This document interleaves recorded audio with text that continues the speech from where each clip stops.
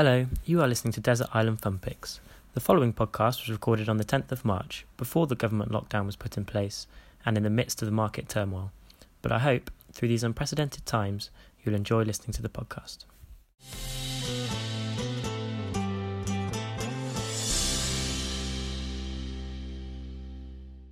Hello, I'm Theo Andrew, reporter for Citywire Wealth Manager. Welcome to our new podcast series, Desert Island Fun Picks, where I'll be asking top wealth manager CIOs which 5 funds they would choose if they were cast away to a desert island. Joining me today, I have Rory Mcpherson from Psigma, Head of Investment Strategy. Rory, thank you for coming into the studio. Thanks for having me along. Hey, Theo. So I think we just have to start. We're sitting here on the day after Black Monday, the most extreme sort of market fall since 2008. And yeah, essentially in the midst of Corona and falling oil prices, what's your sort of current outlook on the market and when's it going to end? When's it going to end? That's $1 million question. Look, I mean, the market's obviously fallen from what we thought were very overbought levels. So, you go back to kind of sort of mid-February, you had the US market at the most expensive it had been since 2002. It was most overbought it had been in knocking on 9 years. So it was clearly going to be knocked off course very easily, and we've had that with the kind of outburst of coronavirus, COVID-19, and also the double whammy effect of the oil price collapse and the sort of the potential price war between Saudis and Russia. So, I guess the question then becomes, is now a time to be buying? We've been edging in for our clients, selling the stuff that we think has got to overstretch levels, in particular sort of government bonds, and buying into the more sort of cyclical bits of the market, just small increments, because I think it is going to run on for a good period of time, but edging into those parts of the market which look aggressively oversold. We're now 20% down for the year in markets like the UK and Japan. When is it going to end? I think we need to see more capitulation. So you've still got the more expensive parts of the equity market holding up best, and I think you probably need to see some capitulation out of the sort of technology names into the more beaten up names before you get the big rally again. But with the stimulus, one would expect that to come. But until the all clear is sounded on the COVID-19, we're not going to have it until then. See, it could be a long while before we have any more certainty. On a personal note, have you been stockpiling or? I haven't been stockpiling. So I'll be shaking my colleagues down for their kind of pasta and hand sanitizer if it gets to that. See, hopefully not. Fingers crossed. Great. So let's move on to your fun picks. Yeah. Do you want to just give a brief overview of why you've selected these 5 funds and sort of what are your kind of metrics for selection, essentially? Yeah, so Psigma Investment Management, we run a pretty tight buy list, so we have about 32 funds on the buy list, so it's pretty tight. What I've tried to do is to pick one from each of the themes that we have, so defence, hunt for yield, protection, exposure to emerging markets, and thematic equities as well. So hopefully we've got a good mix and something that represents what we try and do at Psigma. Fantastic. So let's start with your first fund. It's the Allianz Strategic Bond Fund. This is managed by Citywire A-rated Mike Riddle and Kasper Bresniak. It's got 1 million assets under management. I mean, do you want to tell us a bit more why you've chosen this? Yeah, so we like this. So Mike and Kasper we rate extremely highly. I think they're fantastic managers, and we actually owned the Gilt Fund, which is run by Mike previously at Allianz and rotated into this last summer. And like this fund because it gives them more flexibility. So, one of the big bets that you buy when you buy a defensive bond fund, and that's what we see this as, is that bond yields fall, you make money. With this fund, it gives them that they're not handcuffed to that trade, so they can be very flexible around their interest rate exposure. They can be long or short credit, and they can play currencies as well. So that to us gives them lots of levers that they can pull to make money. This year would be a good example in that, like a lot of people, they started the year pretty constructive on the economy, had very low exposure to interest rates, and some exposure to emerging market currencies. They switched that round very quickly and have boosted up their interest rate exposure very high and have been short credit. So they've made good money in the sell-off, and they've now looked to temper that a little bit and reduce some of the short they've got in credit markets. So essentially they can move very quickly and lots of levers they can pull to make money. So they're quite nimble in the way they very can much. approach. Brilliant. And so just as reference, their return is 18.1% over 3 years versus the market average of 12.6%. And I guess in the current climate and things, will that sort of ability to be quite nimble, will that play to their benefit? Yeah, it's really helped. I mean, so for this year, for instance, so we sit here today with gilt yields at about 0.25 as we're doing the interview, and they started the year with about 4 years duration. They got it up to about 10. So they've been very good at switching that dial very quickly. And return space, they're neck and neck with the gilt market, so up close to 11% for the year so far. But the nice comfort for us is that we now don't look at, they're not locked into the movements of the gilt yield, and they can make money through lots of different sources, so currencies and credit markets. So they can be flexible, they can be nimble. Fantastic. Moving on to your second fund pick is 24 Asset Backed Income, run by Douglas Charleston and Rob Ford. Why have you selected this fund? Yeah, so 24 are a manager that we sort of one of our top picks within the credit space, and particularly sort of esoteric credits. So we think broad-based credit markets, so if you think of investment grade or high yield markets, are not particularly attractive. I mean, spreads have blown out massively in high yield markets now. They're above sort of 2018 levels, but a lot of that's driven by energy. So this we would sit alongside, or instead of actually a high yield investment. It's a similar credit rating, but it's much lower risk because it has no interest rate duration. So in fact, the interest rate duration of this portfolio is 0. And what it's exposed to is a mix of consumer credit in the form of residential mortgages and corporate credit in the form of collateralized loan obligations. So what we get from it is a yield of about 6%, which up until the last 2 days has been a lot better than what you get in high yield markets. High yield markets, you can now get 7.5%, but a lot of that is attributable to energy companies, which have 15% of the index, which have blown out significantly. This has no exposure to the energy market. So yield of about 6%, very stable, and for us, it's a much better trade-off than owning high yield. So since we've owned that, it's given us returns of 70% greater than high yield with less than 70% of the risk. So a relatively low risk way of getting good yield. You mentioned collateralized loan obligations there, CLOs. Obviously, sort of the crux of the 2008 crash. Is there a stigma attached to those sorts of investments? Definitely.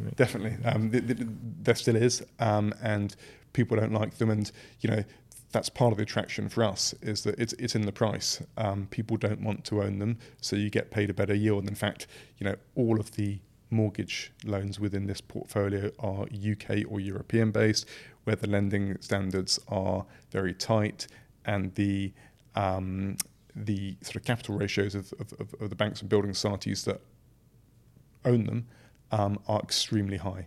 So for us, they are very safe assets and with a very good yield. There's much more security there than there was 12 years ago. Yeah, and it's different. This is UK versus US. Yeah. I guess with that, let's go on to your third fund, the Legg Mason Rare Infrastructure Fund, managed by Nick Langley and Shane Hersey. Give us a brief overview of this fund.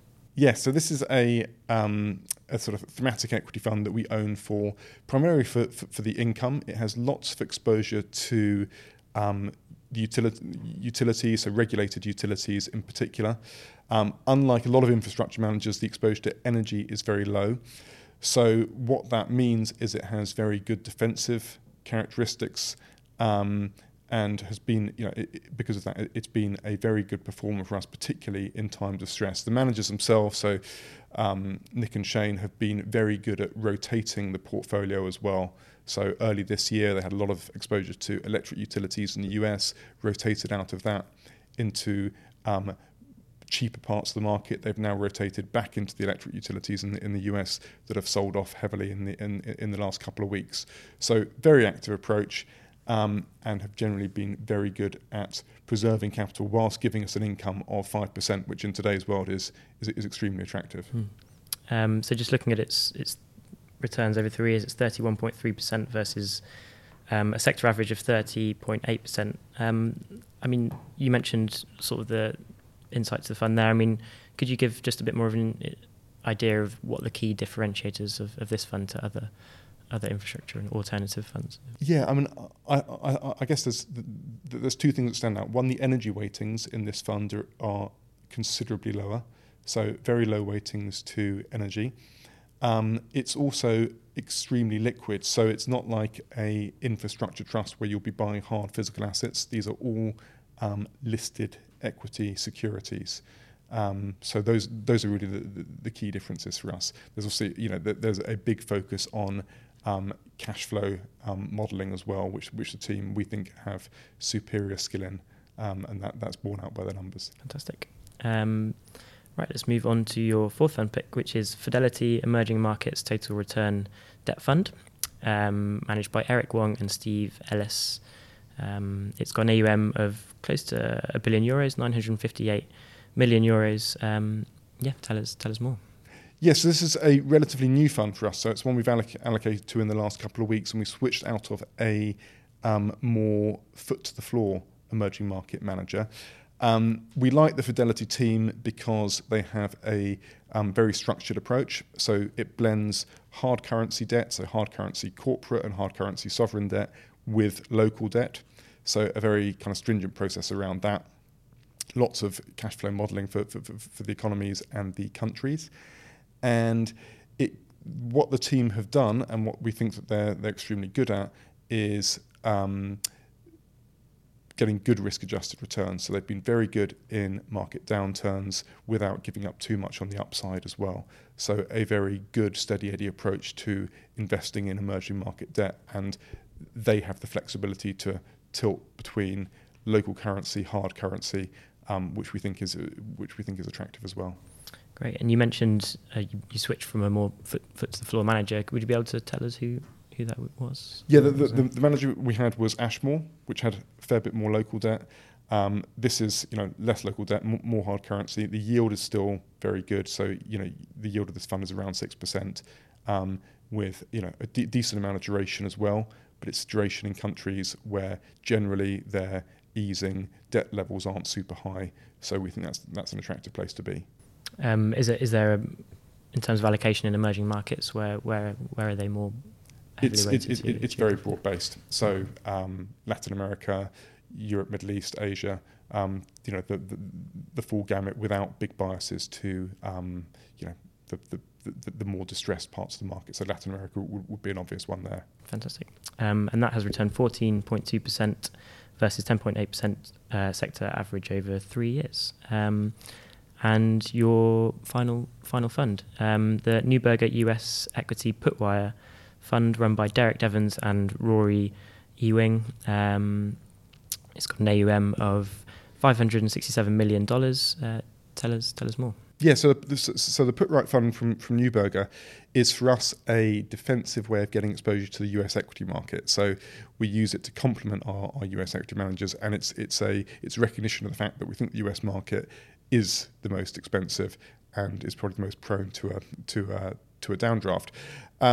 So specifically what this fund does is it gets exposure to the US market by selling puts, if you like, selling insurance, on the premise that people tend to overpay for insurance. So when the sweet spot for this fund is a time like now, when you get big spikes in the VIX. So yesterday you had the VIX spiking up to around 60, which is hasn't been that high since 2008. And that's when they make the most money from selling these insurance options, so it cushions their returns. So the put option, that gives them the right to sell at a certain price. Is yes, right? They're selling that to someone else. It gives someone else the right to sell at a certain price. So by writing the put option, they are giving someone else the option of getting out of the market, and us as the investor exposure to the market, but we get cushioned by the price that they can sell it for. The price is driven by the level of volatility in the market. So if you have a year like last year, when everything goes up in pretty much a straight line, they're not going to make much money from selling their options. So you get US equity type returns, but you don't get much on top of that. Whereas now, because volatility is high and you can make lots of money from selling this insurance, they're getting lots of cushion.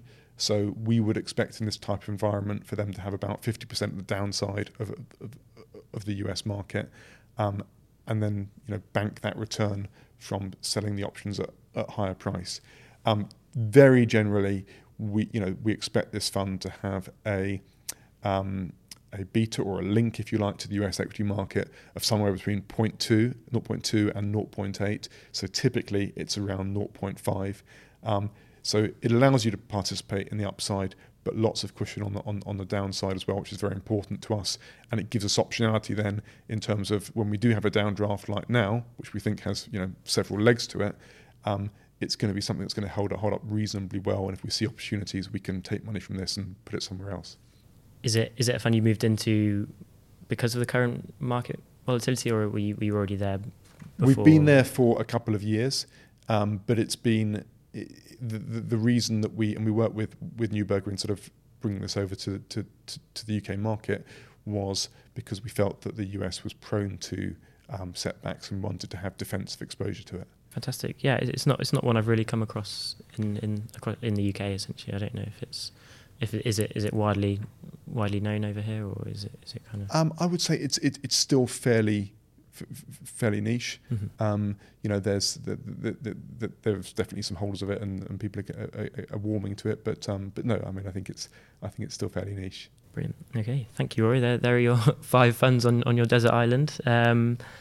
Just maybe one question to end. Do you have particular music that you like investing to, or is it? That like investing to? Yeah. Is there anything that gets the juices flowing when you're I don't know about it.